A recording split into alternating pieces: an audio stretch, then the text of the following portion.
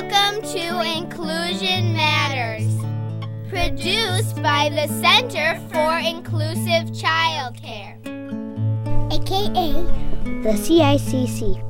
We're located at inclusivechildcare.org. Welcome to Inclusion Matters, a podcast of the Center for Inclusive Childcare. I'm Cindy Croft, Director of the Center, and I'm here once again with one of our inclusion consultants, Priscilla Weigel. Welcome, Priscilla. Thanks, Cindy. So happy to have you here on a topic that is near and dear to us, and that's children's mental health. Definitely. And we are excited to bring this topic to our listeners today. Some of Dr. Bruce Perry's work on 6 acquired skills needed by children to really build positive mental health. And so we'll see how many of the skills we get through over the course of the maybe next couple of podcasts. So we want to start with that and really maybe lay a little bit of foundation for people in talking about children's mental health first, and maybe just a quick definition about mental health. And really, mental health is when we look at it in terms of really simple terms, it's about how children react to the world and how the world reacts back to children. And it's, that whole view that they have of themselves and how they see the world viewing them. And, of course, we want it to be as positive as possible and lay that foundation for them from the very beginning. Yeah. Well, and I think when we've done trainings together, the question you often ask is, what do you think of when you think of children's mental health? And people jump to disorders and, disruption in that mental health. But as you said, it's just that child's interaction with the world and how they react to it and their equipment, their personal tools that they need to have in place. And that's what, Dr. Perry has done such a beautiful job of kind of pulling those together, those things that are critical for kids to have in place to be successful in the world. And he has these 6, he calls them acquired skills, and it's kind of just a different spin on emotional milestones. And the sort of difference is he's not as set on ages and stages for the acquired skills, but they're pretty much the same thing that we would all understand about social emotional milestones.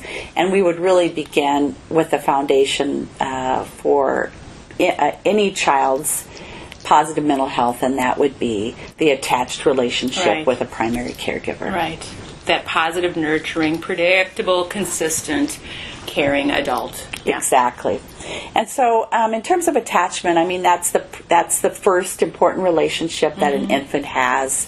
And we know now that children can have multiple attached relationships with primary caregivers, which is important for people listening because they know that they can build those relationships, which is fantastic and empowering. And I think wonderful to know. But what we want to talk with our listeners about today is really how they build that relationship, or how they're thinking about intentionally ensuring that they're helping a child's attached relationship. And let's talk about that for a little bit.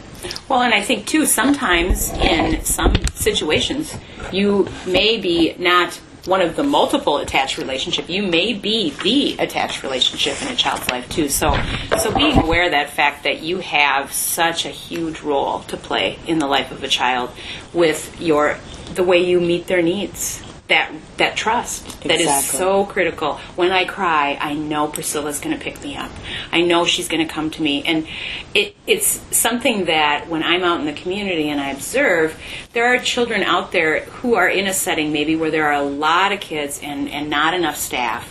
And so it's very hard to build that attachment because the staff person is oftentimes feeling like they're, under the gun as far as, I've got to do this, and this. When really what we should be about is that relationship with that child and meeting their needs. And when they're crying, figuring out why if we don't already know, and helping that child work through that. That's where you build that attachment so that they know I can use you as a resource. When I'm overwhelmed, when I'm scared, when I don't know what to do, I can call on this adult and they're going to help calm me down. Exactly. It's really dependent on a child knowing that in the responsive relationship that when I express a need, the need will be met, and there's consistency in that need being met, and that's what's so important.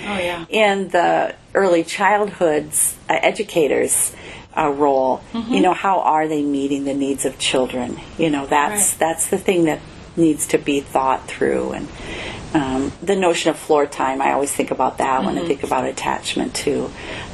Sort of that idea of tuning in, Right. and what that looks like. Right. And following the child's lead. It seems, when the first time I saw, and was exposed to floor time, I'm thinking, oh my goodness, wow, that's a lot of work or whatever.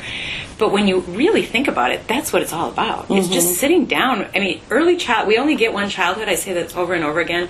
But to just sit down and enjoy kids. Exactly. And I was with a group of directors recently, and they were talking about, all the things that they have to do as a director to keep their programs running.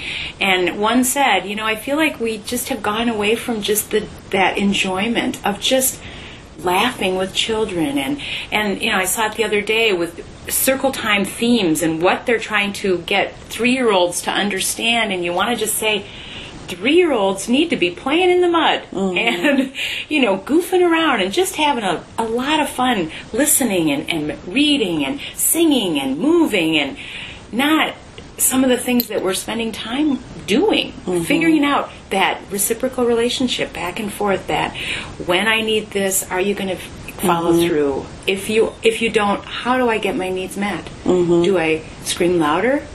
Do I go pull on you? That's our opportunity to teach a child how to get their needs met too. Right, exactly, and that's such an important point. I always think if you can use the relationship as the umbrella, and so you have all these activities. Maybe you do have some things that need to be met based on whatever your state's requirements are on preschool, or whatever it happens to be. If you can be thinking always at the top of your head through this activity, how am I relating to the child? What is the reciprocity here between the child interacting with me and me interacting with the child? What is our level of engagement? Are we making eye contact? What's my voice like? Am I building a trusting relationship? Does she know she can trust me? Does she feel safe and secure, even through the working of the activity? So it's not like this is an extra job. No. If it can just be seen as a different lens, or the only lens, of supporting this child's mental health, and that's how we see and color everything. We're doing. Right. Then it's not an extra thing we're asking people to do, but we're really supporting what they're already doing and saying, wow, look at this. Look at what you do. Right. Every day. To transform this child's future. Exactly. Because that healthy attachment is foundational to healthy life. Exactly. Oh, I cannot say it better than that, Priscilla, and I think we'll wrap up with that. Excellent. And so we've begun with attachment as the foundation to children's healthy and positive mental health, and we will go on in our next podcast and talk about the next acquired skill, which is self-regulation. Thank you, Priscilla. Okay. That's all for now. See you next time.